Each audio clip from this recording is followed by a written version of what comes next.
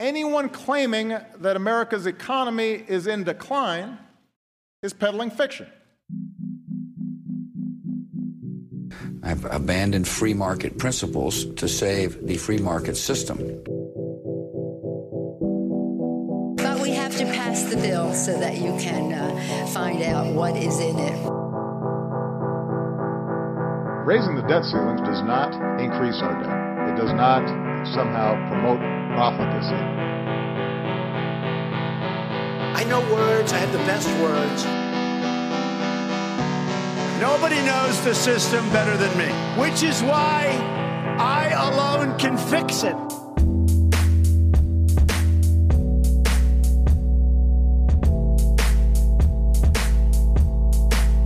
Hey, welcome back, everybody. It's Friday. Thank you very much for spending your Friday evening with me if you're listening to this today. This is the Peddling Fiction Podcast, and I am your host, the voice and soul of so-called fiction, Johnny Profita, and I got a lot of stuff to talk about today. It's been a very busy Friday. There's a lot of news flying around, and I still haven't covered the earlier news from Monday of this week, which is the IG report that came out, as well as the Afghan papers that came out. And then we also had a big election across the pond over in the UK. That broke last night, and we want to talk about that a little bit. So you're not going to get too much witty banter from me today. I am all business. Let's just hop right into it, see how much of this I can get through. Because, usually Fridays are a slow news day, and there's been a lot of big stories to come out, not just the ones that I mentioned, but that we also had a lot of China trade deal talk coming out of Trump and China. Apparently, phase one of that deal is now complete. I don't think it's been signed yet, but both sides are saying that they've reached an agreement. And the Federal Reserve has been in the news a lot lately, and that stuff's just it's a little too complicated to get into in this episode. So maybe next week we can tackle some of that stuff. But yeah, usually don't get a lot of news on Fridays unless they're just trying to bury it and release it late on Friday, so that they're hoping that nobody's paying attention. And they can just kind of slip it by you and let the weekend, hopefully it blows over. But we got the IG report, came out Monday. This was the highly anticipated Inspector General report. For anybody not familiar with the term IG, it stands for Inspector General.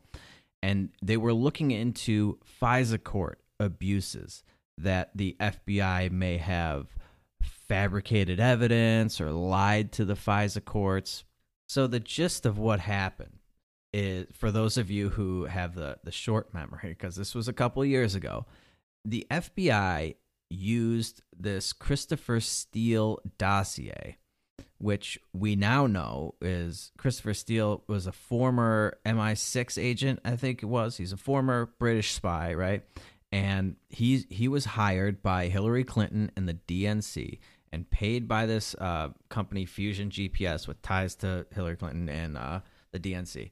And he compiled this dossier, okay, which is full of all kinds of nonsense. A ton of it has been proven false over the last couple of years. But the FBI used that dossier, presented it to the FISA court to get warrants to surveil and wiretap Carter Page, who was an advisor to the Trump campaign. That's what started this whole thing. So this investigation is into the origins of what the FBI presented to the FISA court, and if that was all above board and they followed the proper procedures in order to get the FISA warrants. Okay, now FISA, this is one of those secret rubber stamp courts that you hear about. FISA stands for Foreign Intelligence Surveillance Act. Okay, it was an act that they passed in like the 70s, I think late 70s. And the FISA Act, the FISA court, was established under at least the guise of national security. so that all these 3-letter agencies that do the spying for the United States, there could be some oversight as to what they were doing. They can't just go and spy on anybody, right? There has to be a process in place. This makes believers in government feel very good about the whole thing, that there's this process in place. Well, they can't just spy on anybody. They have to go to this court and they have to obtain a warrant. All right. And so the idea was that we'll establish this court. It will be secretive to everybody outside the court, everybody not involved in this, because we don't want anybody to know that we're spying on them. That would defeat the purpose of it, right? But we just don't want all these 3-letter agencies running wild. So we'll create this court, and they will have to present their evidence to the court, and the court will review it, and maybe they'll give them a warrant, maybe they won't. And the threshold for FISA courts to acquiesce to the demands of these 3-letter agencies is a very low threshold, okay? In a normal court, in the regular government courts, when somebody goes to get a warrant, right? You see all these TV shows where these cops are going to the judge in the middle of the night, like, we need a warrant, right? Well, you have to present probable cause. And probable cause is a very high threshold, okay? And this all has to do with the Fourth Amendment. All right, the Fourth Amendment says, I'll just read it to you right now. The right of the people to be secure in their persons, houses, papers, and effects against unreasonable searches and seizures shall not be violated, and no warrants shall be issued, but upon probable cause, supported by oath or affirmation, and particularly describing the place to be searched and the person or things to be seized. Okay, so not only do you have to present to the judge a probable cause as to why you need this warrant, why you think you deserve to get this warrant, you can't just say, oh, I'm going to search this whole house, right? You have to say, this is what I'm looking for, this is where I think it is, and this is what I want to search, okay? Like if you're looking for a larger item, say you're looking for a stolen vehicle, right? You think this guy stole a car. Well, you don't get a warrant to search the guy's whole house and start going through his sock drawer and his closet and stuff for a car, because the car won't fit in there. That's ridiculous. You get a warrant for the garage and you say, I'm looking for this stolen Mercedes, and I think it's in his garage. Here's my probable cause. And then maybe the judge issues your warrant, right? With the FISA court, that all goes out the window, all right? First of all, the FISA courts have, let me pull this up right now. Okay. Now, this is really unbelievable. Like, this is just, when they say rubber stamp court, that's almost doesn't even do justice to what these FISA courts are doing. And this is why it's so important that we get rid of we should have never had these secret rubber stamp courts in the first place. But over the 33-year period, the FISA court has been around. It's granted 33,942 warrants. That's how many they've granted. Now, how many do you think they've denied? All right. How many do you think? Take a guess. So they've granted about 34,000 warrants in 33 years, so a little over 1,000 a year. How many do you think they've denied?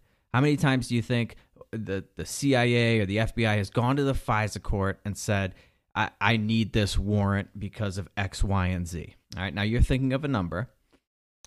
The number is 12. 12 denials. That is a rejection rate of 0.03% of requests. So, I mean, this is just a formality. You go to the FISA court and you ask for a warrant. You don't have to show probable cause. You don't have to say what you're looking for. You basically just need to have a pulse. Are you alive? Yes, Your Honor. Okay, here's your warrant. You just basically have to demonstrate a need. You could say, like, I need this warrant because I think this guy is doing something, or this guy's a spy. We need to spy on him. And they just give it to you. 99.97% of the time, they give it to you. That is insane. That is, I mean, this is in direct violation of the Fourth Amendment, because you can do this to U.S. citizens, which is what they did in this case. And the other big difference between a regular court system and this FISA court is that when you're trying to obtain something like what the FBI was trying to do to Carter Page, you have, the prosecution and you have the defense, and you go to court and you get to present an argument, and the defendant gets to show up. You have the right to face your accuser in court. You have a right to defend yourself against the accusations that are being made against you. And none of this goes on in the FISA court. And so the FBI can present whatever they want. They could just make up whatever they want. No wonder they approve 99.97% of everything presented to them. Who's going to argue against it? Who's going to say, no, that's bullshit? No, that's fake. Now, all that's just bullshit. You're making that up. There's nobody there to do it.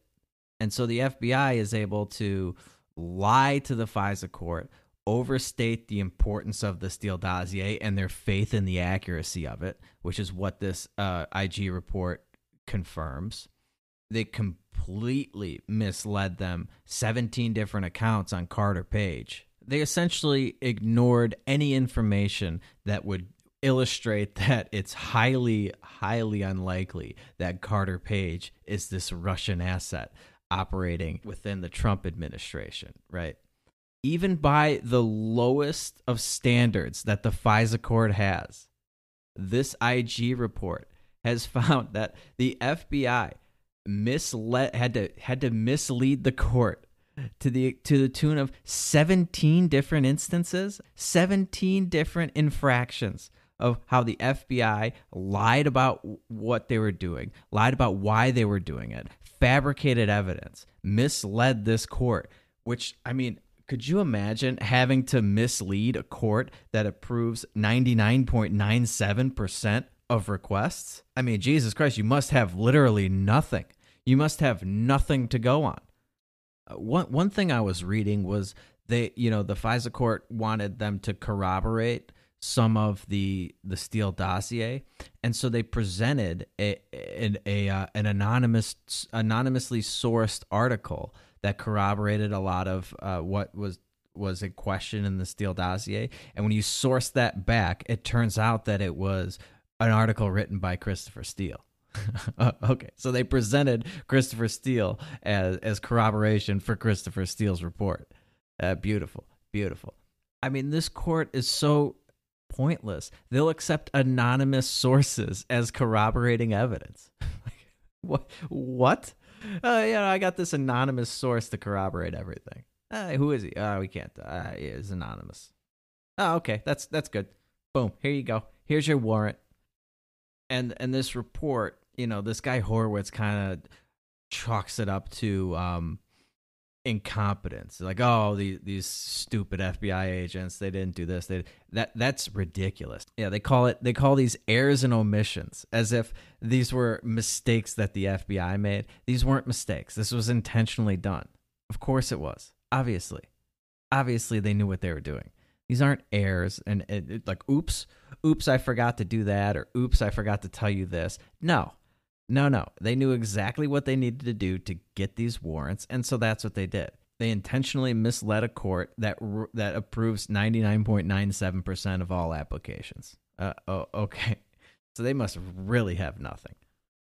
I would love to see those 12 those 12 things that they didn't approve.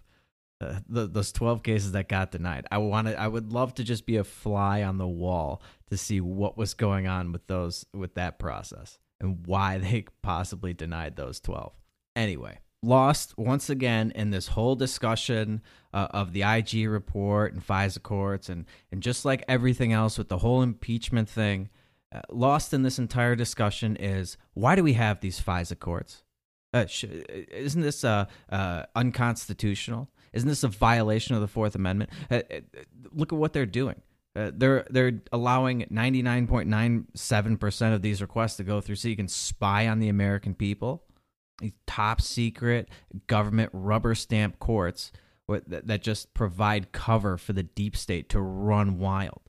They don't actually accomplish anything that they were supposed to do. It's just we now have a process in place to alleviate any fears you may have had that, the FBI would abuse their power at all, right? See, now all these government officials can point to this process that they went through as justification for everything. See, we went to the FISA court. It's all on the up and up. It's all above board. We got everything that we need. We went through the proper channels, and we had this process in place. The underlying process is sound, except that, well, as it turns out, as this Inspector General report shows, they lied about a few things. They withheld some information. It wasn't all on the up and up. They pretended to go through the proper channels. They pretended to go through the motions, but they left out a lot of stuff, and they lied to the courts. Okay, but and this guy Michael Horowitz, the Inspector General who's in charge of this whole thing, he was very clear in saying that none of this tainted the overall process. The report concludes that despite nearly everybody investigating President Trump hating him, and that evidence was fabricated by at least one FBI attorney, and that they misrepresented Christopher Steele's credentials, none of their bias tainted the investigation, and the underlying process was sound. Okay? That right there, that portion is what the corporate press, the mainstream media, all the major publications and all the Democrats and the FBI, Comey came out, they're all hanging their hat. Oh, this exonerates the FBI. Okay. That the idea that it wasn't politically motivated and that the underlying process was sound, despite the fact that they found, this is a quote, significant inaccuracies and omissions in their application to secretly monitor the Trump campaign and advisor Carter Page, and that agents failed to meet the basic obligation to ensure the applications were scrupulously accurate. Okay, those are also direct quotes from the report. Despite all that, the underlying process was sound. So you can tell that this guy Horowitz, the Inspector General, Michael Horowitz, is trying to not destroy the FBI by saying that this is so obviously politically motivated.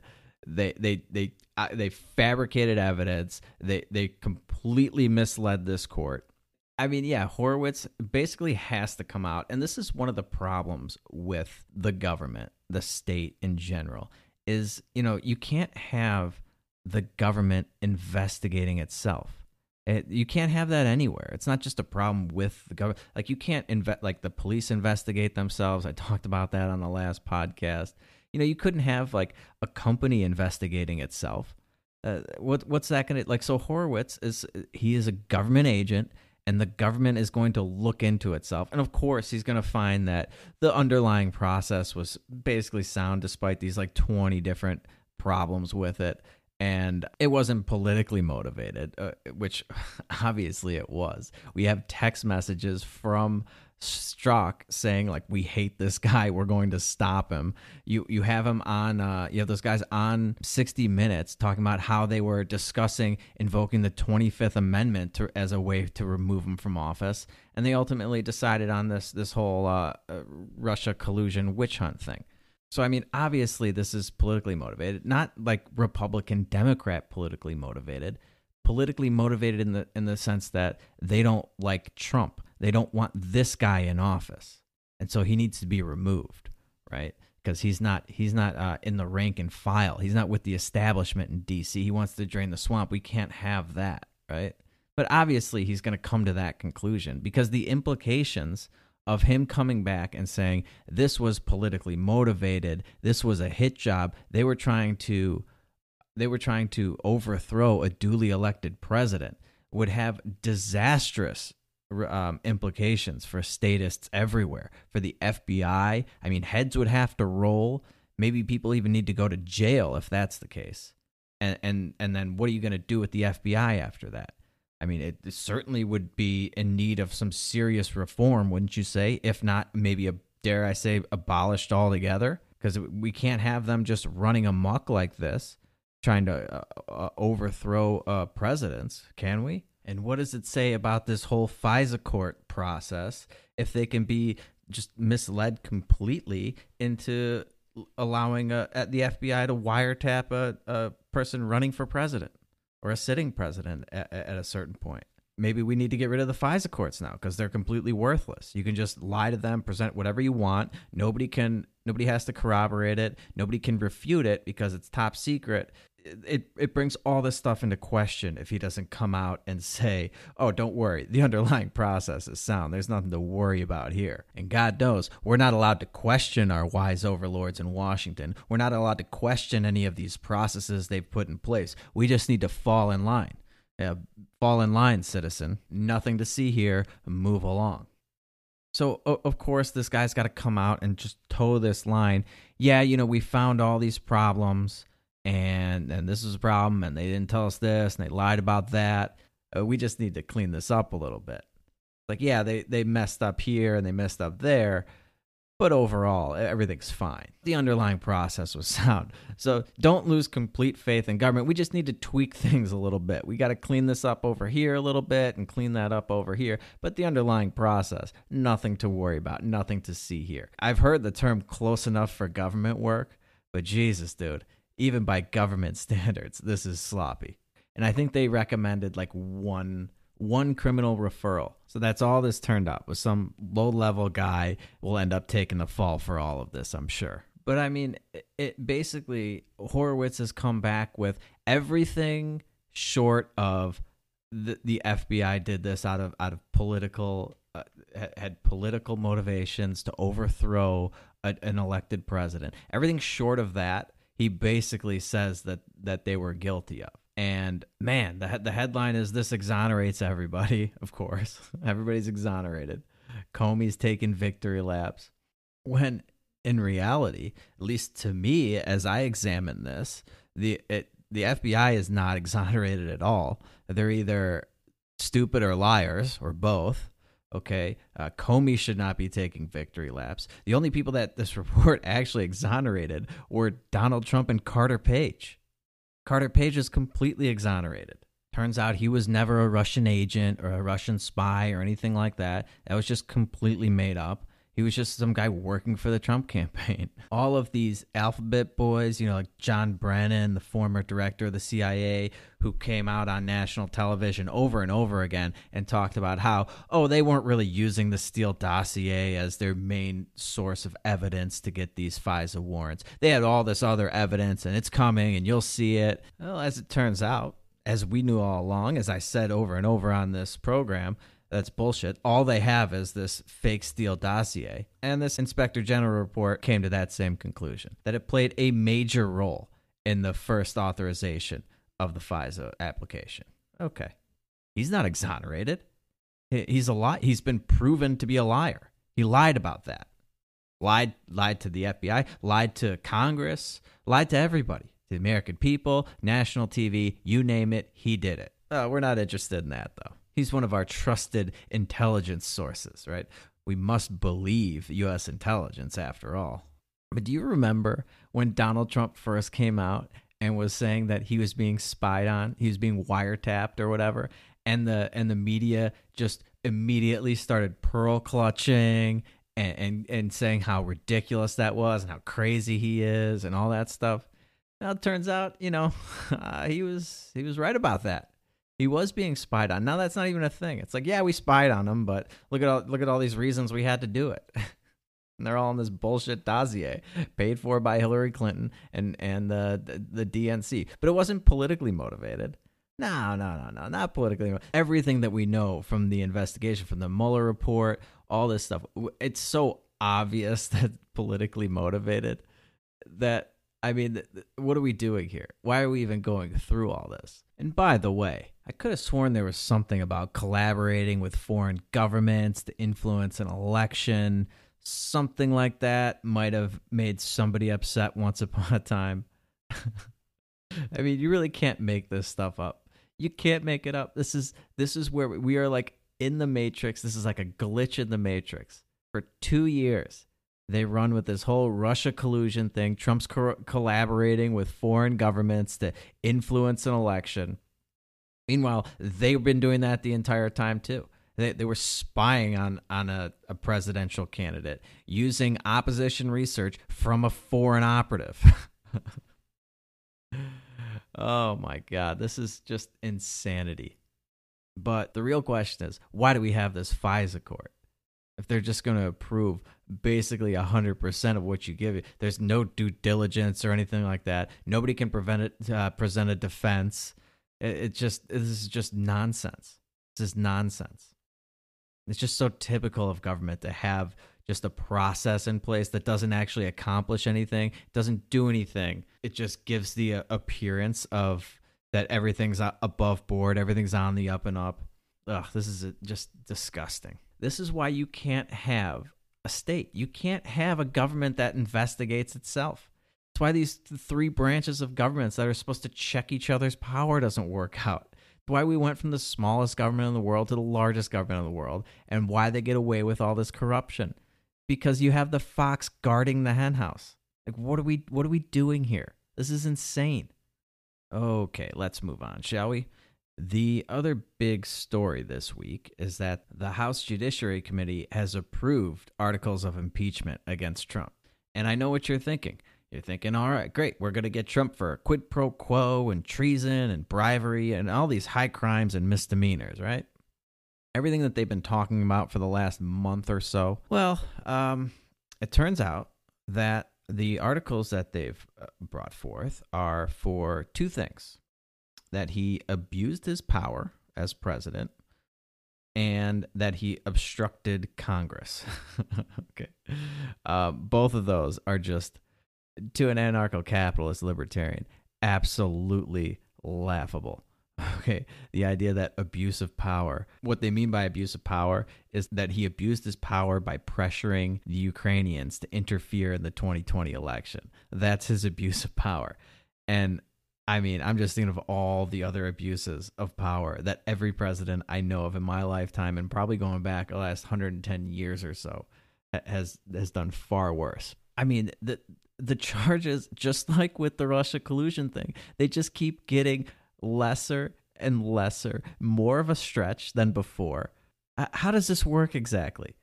Ukraine investigates a Ukrainian energy company, and they're interfering in the U.S. elections? What? Somebody explain the mechanism by which that is interference. And you know I like to point this out all the time. That the government takes these words, which we all associate with certain meanings, and they totally pervert the meaning of them. Russia interfered in our election by placing Facebook ads, okay? Ukraine is interfering in our election by investigating one of their own energy companies. Like, how does that work? Oh, and by the way, to this day, there still has been no evidence whatsoever presented that Russia actually interfered in any meaningful way in the 2016 election. Literally, all we have is a bunch of intelligence agencies with a well-documented history of lying, as the IG report laid out, and they're insisting that they did. That's all we have, is intelligence agencies telling us that they did. Okay, and to the casual observer, the average American that's less obsessed with politics than yours truly, they hear election interference over and over again, year after year, day after day. And they just assume that Russia hacked our voting machines and changed votes around or something like that. See, interfering would imply that someone did something to prevent people from voting. If you're interfering, you are preventing a process or an activity from being carried out properly, right? That's what interfering is. That's what interference means. Like if you closed the polls early, or physically changed people's votes, or denied people ballot access, that would be interference. Simply supplying people with information, especially true, accurate information that they can then use to develop an informed opinion on who they would like to vote for, that's not interference, okay? The election process is still being carried out properly. Nobody is hindered or prevented from voting. The word they are looking for is influence, okay? This could influence the election. And I don't know what to tell you. Tough shit. Like, did you do something or not? Do we need to get to the bottom of something or not? And if that hurts your campaign, tough. I don't know what to tell you, except in no way, shape, or form is that interference. It's not interference at all. It's simply acquiring information. Yes, it may change your point of view for the election, but it's just true information. Isn't that the hope? Isn't that what all these proponents of democracy bank on? Is that we have a well-informed, wise, and virtuous electorate that's unswayable by propaganda? But if we're going to go with the Democrats' bastardization of the definition of interference, then everything is election interference. Isn't impeachment a year before an election interference? I mean, they're interfering with the election. What about all these political ads I see on TV and all these commercials? Oh, interference. Any news report that comes out, that fits their definition of interference. Everything. It's all interference. You see, when you swap influence and interference, everything's interference now. I see all these presidential candidates tweeting constantly, all kinds of stuff. They're interfering in the election. Or the quid pro quo. What standard is that? Everything is a quid pro quo. What's Yang been doing for the last 9 months? Bribing people with $1,000 for their vote? That's not a quid pro quo? He's not interfering in the election? What is every promise a politician makes if it's not a quid pro quo? And isn't that interfering in the election by their retarded definition? Of course it is. If that's the definition we're going to go with, Trump's China deal that he's been boasting about all day and that China's been talking about, that's a quid pro quo, right? The deal is China agrees to buy a certain amount of our agricultural goods, and in exchange for that, Donald Trump removes the tariffs. That's a quid pro quo. And it's a potential feather in his cap that he can use to run on for the next election. Should we impeach him for that? He's interfering with the election. And then let's take this to its logical conclusion. Something Democrats seem to be allergic to doing. If there's an election coming up, what, can I just not be investigated now? I can't be investigated because there's an election? I'm immune from investigation just because I'm running for office. That's the plan now? That's what we're going with? I could just go on a killing spree, murder 3 or 4 people, and, well, you can't investigate me because I'm running for office. That would be election interference. You can't interfere in an election. I mean, Jesus, dude, this Trump derangement syndrome never ceases to amaze me. Abuse of power. Abuse of power for interfering in the election. George W. Bush lied us into war, instituted torture. As Barack Obama famously pointed out, we tortured some folks. All right? How about every war since World War II being illegal? In the Constitution, it says Congress is the only part of the government that can declare war.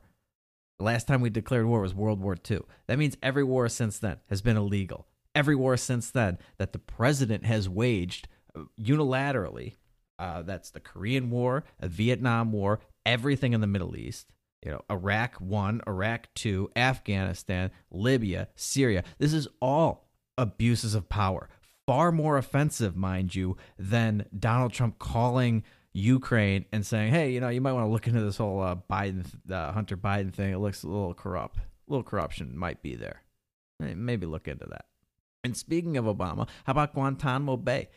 Guantanamo Bay is still open, where we imprison people indefinitely without trial. He drone bombed and killed 3 American citizens. Is that an abuse of power?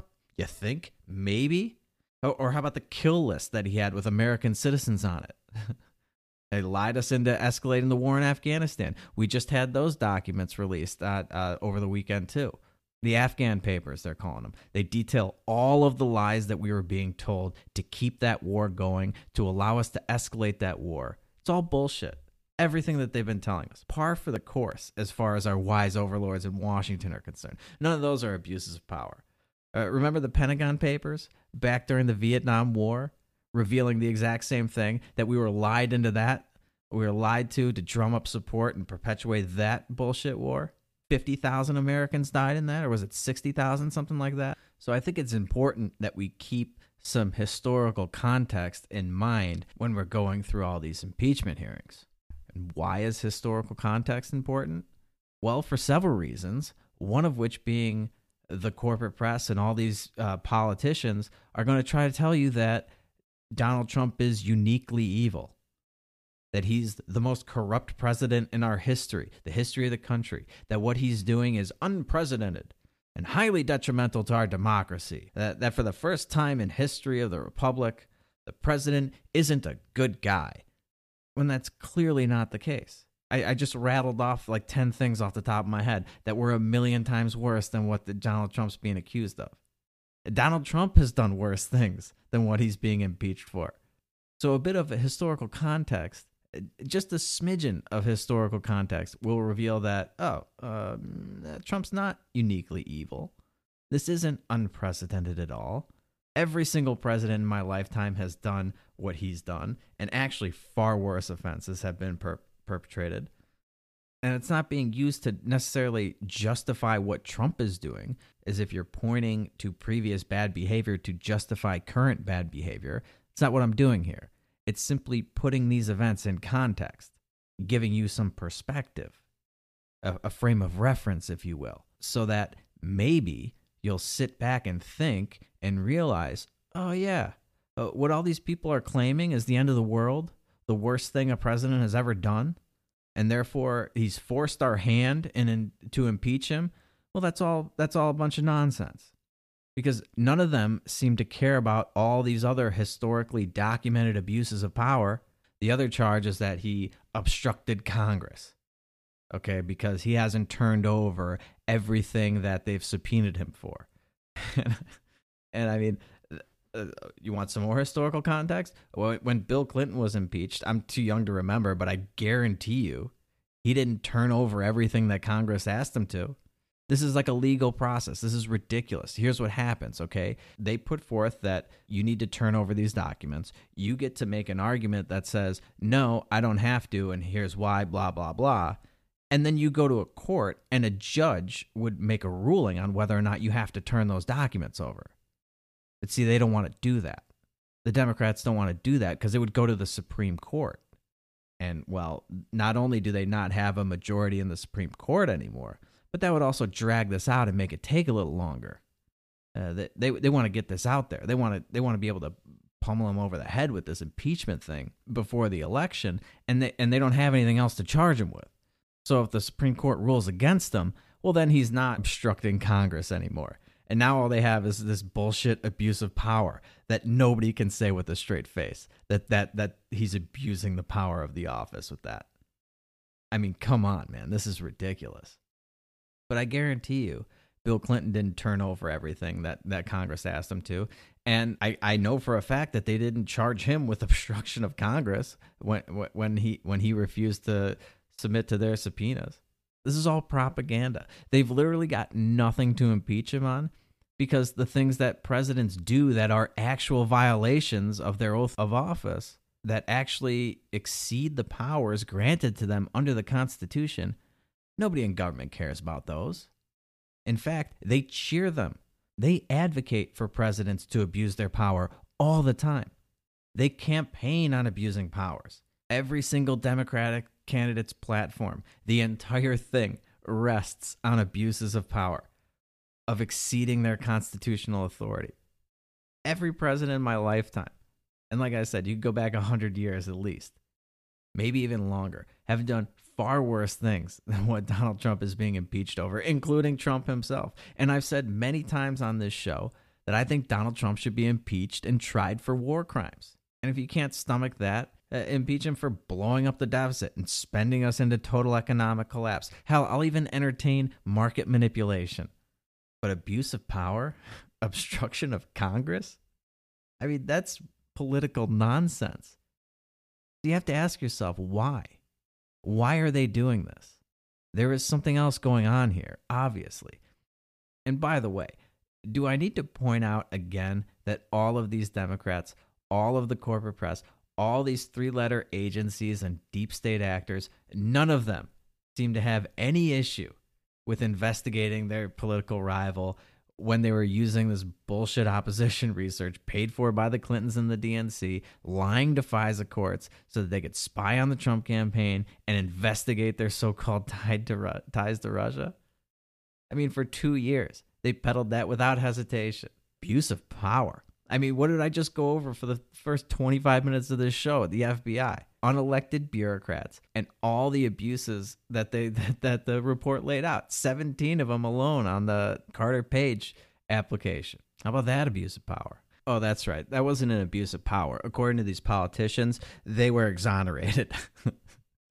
What you call abuse of power, they call exoneration. What you call exoneration, they call abuse of power. I guess that's how it works now. I mean, that's basically what happened. The Ukrainian guy comes out and essentially exonerates Donald Trump, and then they accuse him of abuse of power. None of the things that they're alleging happened ever came to fruition. The Ukrainian guy, I'm blanking on his name, he came right out and said that they had no idea why the aid was being held up, or that they had any inkling that it was tied to this Biden investigation. That's a pretty weird way of going about a quid pro quo, don't you think? Like if you never state your demands and you never tell them what you want in exchange, how's that supposed to work? You'd be like the worst quid pro quoer ever. It would be like me kidnapping you, but I don't restrain you or anything like that. I just take you out to dinner or something, or maybe I take you to Mexico with me. So you and I are in Mexico. You're having a good time. You don't even know that you're being kidnapped. And then I never get out that newspaper and cut out all the letters and glue them onto a piece of paper stating that I've kidnapped you and this is how much money I want. I never do any of that. I never call your parents and make my demands, never send them the letter. And I guess I could even stipulate that I was planning on kidnapping you when I took you to Mexico, but I never ended up doing it. I just brought you back. And, like a week later, you fly back home, and then some random third person, maybe from your office or something, when you return to work, just starts screaming that I kidnapped you. And you're like, wait, what? No, he didn't kidnap me. And they go, oh, God, yes, he did. Oh, yes, he did. I'm going to arrest him. I mean, that's basically what happened here. I mean, this is absolutely ridiculous. I feel like Walter in Big Lebowski. Has the whole world gone crazy? Am I the only one that gives a shit about the rules? Without ransom, there could be no kidnapping. That's how ransom works. Without withholding foreign aid, there can be no quid pro quo. That's how quid pro quos work. Trump didn't get the investigation, and they still got the money. Anyway, that's enough of that. I am so sick of this impeachment stuff. I just feel like I have to cover it because as ridiculous as it is a big historical deal. We've only had a handful, a few presidents be impeached. So this is a big deal. It's just dead on arrival. The Senate is never going to remove him from office. So what are we doing here? Why are we going through this charade? Okay, I got a little bit of time left, so I'm going to squeeze in the big story from last night and this morning, and it is coming via our friends across the pond over in the UK. They had major elections last night, and shockingly, it was a conservative blowout, bringing about the biggest conservative majority they've had over there since Margaret Thatcher. Okay, this was supposed to be the referendum on the whole original Brexit vote, which was years ago now. It's like 3 or 4, maybe even 5 years ago. When was the Brexit thing? It was at least 3 years ago. The UK voted to exit the European Union, right? And the media took that as, this fluke. It was a failure of democracy. It didn't represent the true will of the people. The real people in the UK, they don't really want a Brexit. Those in favor of Brexit didn't represent the majority, and it was just this really close election, and we need to have another vote on this so that the democracy can really prevail. All right. And that's sort of the narrative that the corporate press and the mainstream media over there have been peddling for the last few years. All this propaganda about how the people really want to stay in the UK. And, most people weren't really taking this seriously, so they didn't turn out to vote. That's why it was so close the first time. And they just underestimated all this. And these people really don't know what they want. They think they want a Brexit, but they don't really want that. It would be really bad for the country. It'd be a disaster. And I just got to say, after last night's election results, do you ever get tired of being wrong? It's really unbelievable, because now all these people who bought into that media narrative, who really believed that they were going to overturn this initial vote, well, they're all devastated, right? And if I could just tell you one thing, as far as the media over here is concerned, the media is over there concerned, you're far better off just assuming the opposite of whatever they're telling you. I don't care what the story is. If what they're reporting, whatever they're saying, believe the opposite, you will be right far more than you will be wrong. That's my new rule of thumb. If the media is saying it, think the opposite. The opposite's most likely true. And if it's coming from, one of these intelligence agencies, well, my God, don't believe that. Believe the exact opposite of that, and you will be right far more than you will ever be wrong. You see, they aren't reporting accurately. They're peddling their point of view. It's essentially wishful thinking. They're propagandizing you to manipulate you in an attempt to influence you to see things their way.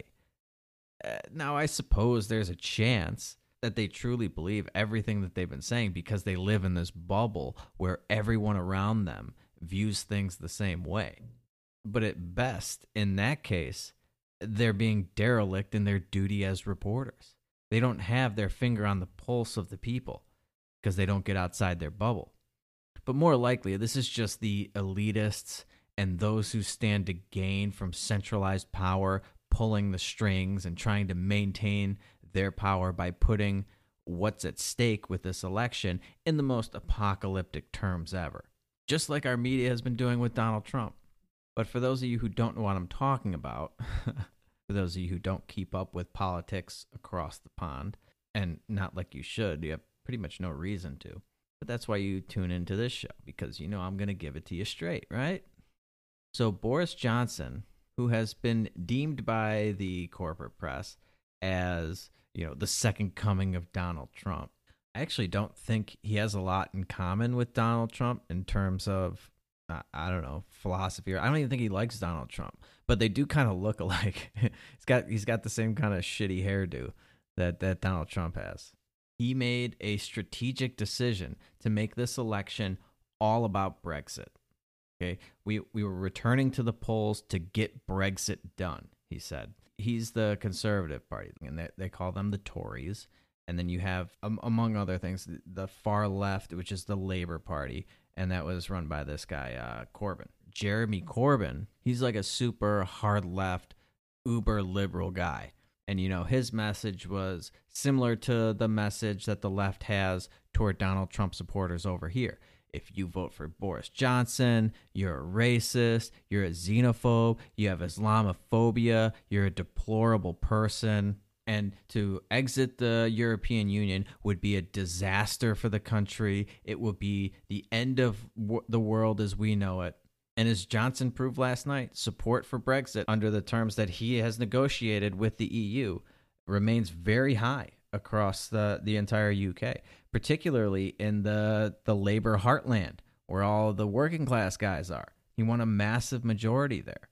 And this election was supposed to be a foregone conclusion. Labor would prevail. The people really want to go for this far left agenda, and a vote for Johnson proves that you're just this despicable person. It's a vote for racism and xenophobia. And if you support Brexit, well, you're just a bad human being. And this vote, make no mistake about it, it was a landslide. He's got complete control because the people looked at the media narrative and all of the propaganda surrounding it, and they looked at this far left crazy agenda that's going on over there, and they want to pump the brakes on it. And they said, screw you and the horse you rode in on. This is a complete repudiation of this media narrative. A giant collective middle finger right in the face for the second time. Oh, you didn't think the first time was definitive enough? It was too close for you? Here, try this one on for size. Up yours. How about that? You still think we're kidding? You still think we're just a bunch of deplorables that you can ignore, you can write off and look down your noses at? Well, screw you. We got a super majority now. And the parallels to the Trump victory and the ensuing reaction from the corporate press and the establishment in D.C. and the left in this country, it has to make you think about what next year's election is going to be like. It has to make you wonder if Trump will win by an even more definitive margin this time. Could you imagine if Donald Trump not only wins another term, not only wins the Electoral College, but he actually wins the popular vote on top of that? I mean, then what are all these people going to do? What are they going to fall back on? How are they going to remain in denial? What straws are they going to grasp at then? But the reaction over in the UK is hilarious. They're doing exactly what happened when Donald Trump got elected. They're rioting. Boris Johnson's not my prime minister. There are people crying. This is the first time I've ever cried after an election. Any of this sound familiar? What are some of these headlines I was seeing? Hang on. Antifa protesters clash with police outside of Downing Street. Furious leftists revolt over the election results. A left-wing newspaper advises people how to leave the United Kingdom after election loss. Not my prime minister. Radical left marches against democracy. I find it hilarious. It's absolutely hilarious to me. Reading some of these comments on Twitter and the articles that are coming out about this election over in the UK, that true to form, all these people who claim to revere democracy and hold it in the utmost regard immediately just start trashing it as soon as the vote doesn't go their way. Immediately. It's as if, as I've said before, that these people don't actually believe in democracy. It's like they only believe in democracy as long as you vote correctly according to them. If the outcome isn't what they voted for, well then, as some have ironically pointed out on Twitter, this was a failure of democracy. What? How is this a failure of democracy? This was precisely democracy in action. You have a democratic election, people voted, and you lost. Democracy literally prevailed. It did exactly what it was supposed to do. The majority of people have spoken, and now you must concede and live under the tyranny of that majority until the next election. Enjoy. I mean, you should be thrilled. This was pure democracy in action. You should be basking in all this democratic glory. But what are they actually doing? Well, of course, they're insulting the people who didn't vote the way that they wanted them to vote. Now, all of a sudden, that they're on the losing end of things again and definitively. Well, now all these people who are, in theory, are smart and virtuous enough to be trusted to vote and participate in the holy sacrament of democracy. Well, they're all a bunch of inbred retards. They're dumb, uneducated, racist, xenophobes. They're Islamophobes. They're selfish. They're fascist. All this stuff. They're just rattling off the insults now. They don't actually believe in democracy at all. In reality, they only believe in democracy when it allows them to impose their will on everybody else. They just like to use the idea of democracy, this noble idea where everyone has a voice, everyone is participating and included, to justify their desire to impose their will on you. Sure, we want everyone to have a voice, as long as that voice is in the minority. It's fundamental to our democracy. They just don't have the wrong voice. And as long as your voice, your wrong voice, is in the minority, and most people agree with me, hooray for democracy. All hail democracy. This is just hilarious to me. Hilarious to me. Actually, I was talking to a guy on Twitter. We were kind of going back and forth, a little bit of an argument. And it turns out he's from the UK. And we talked a little bit about the elections and everything that was going on. What a fascinating time we live in. You can just be instantly texting somebody from the other side of the world for free. I mean, I remember the days where we used to do long distance phone calls You used to have to pay per minute, like an outrageous amount of money. My mom had a friend in London, and she would call, and it was like you had like a certain, like, okay, you got to get off the phone now because they're charging us by the minute to talk on the phone. And you had to pick up the phone, you had to dial the country code and all this stuff. Now you just pick up your phone, you start texting, and it's all free, and it's instantaneous. And you can send them videos, you can send them GIFs and memes and everything. The wonders of capitalism. I don't know. I think it's important, just take a step back and realize just how lucky we are, how great a time it is to be alive. Pretty incredible. Pretty incredible. But he was saying, he's like, like the left over here has just gone completely insane. And a lot of people are just relieved that we stopped them. And that's most of the vote. Like they're not on board with this crazy left-wing agenda. And so they voted for this guy. They're not racist. They're not xenophobes. They're not Islamophobes. They just don't want you giving hormones to their kids. I don't know what kind of crazy left-wing stuff's going on over there in the UK. I assume it's pretty much exactly the same as it is here. That's the impression I get from it. But I can only imagine what goes for crazy far left over in European countries. This is going to be good for them. Of course, they're talking about having this whole Brexit thing situated out for official withdrawal January 31st. Now, they have not once hit any of these deadlines that they talk about. So forgive me if I'm not holding my breath for that to happen. But if they do ever exit the European Union, it will be like a weight lifted off their shoulders. The albatross around their neck will be removed. This is going to be a good thing for them, in my opinion.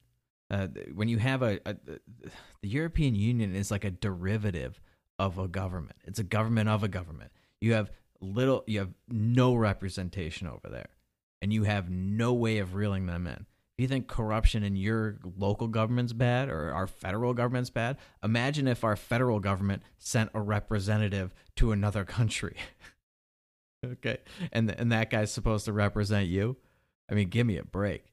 But the left, the mainstream media, all these people are going to tell you how this is Armageddon. They'll never be able to survive without the European Union. The European Union is very young, younger than me. Okay, it has not been around forever. All right, so they will be just fine without having to abide by all these ridiculous bureaucratic rules and paying into this system and having no say over the regulations that affect their lives. So this will be a good thing. It's not a xenophobic thing. It's not a racism thing. That's all bullshit. It's all propaganda designed to make you tuck your tail between your legs and fall in line. And good for them. Good for them for sticking to their guns and winning an even bigger election. This will be liberating for them. And once it is, and once everything's fine, and it's not the Armageddon that everybody claims it's going to be, I'm sure we will not hear a peep. We will never get an apology from all these people, just like they do with everything. Net neutrality, that was going to be the end of the world. Turns out, it was nothing. No apology, no nothing. They blow all these things out of proportion. Nothing ever happens. People like me are always telling you that, no, you're completely wrong on this. It's going to be a good thing. They'll be fine. And then they just move on to the next issue. They never address anything. All these things over in the Middle East. How we're saying they're going to be a disaster. They lied us into these wars. Assad didn't gas his own people. Well, like years later, all this stuff comes out. The Afghan papers come out, and it turns out, they lied about all that. They've been lying to you the whole time. Do we ever get an apology? Do we ever get an acknowledgement? Like, hey, you were right about that. No, they're just on to the next thing. On to the next political circus. So for all my friends and listeners across the pond, congratulations on your historic victory. And I can't wait for you to get out from under that European Union. It'll be the best thing that ever happened to you. And just buckle up. Buckle up, because that crazy left-wing portion of your country, they are about to lose their collective minds. You're going to get your own version of Trump derangement syndrome over there. And, just enjoy. Just indulge in a little good old-fashioned schadenfreude, which for those of you not familiar with the term, is taking pleasure in the misery of others. And yeah, you're going to get to watch them just melt down into complete and utter insanity. And then you'll know what we've been going through over here for the last 3 years. Pretty incredible. Anyway, I'm running long. It's officially time to end this episode.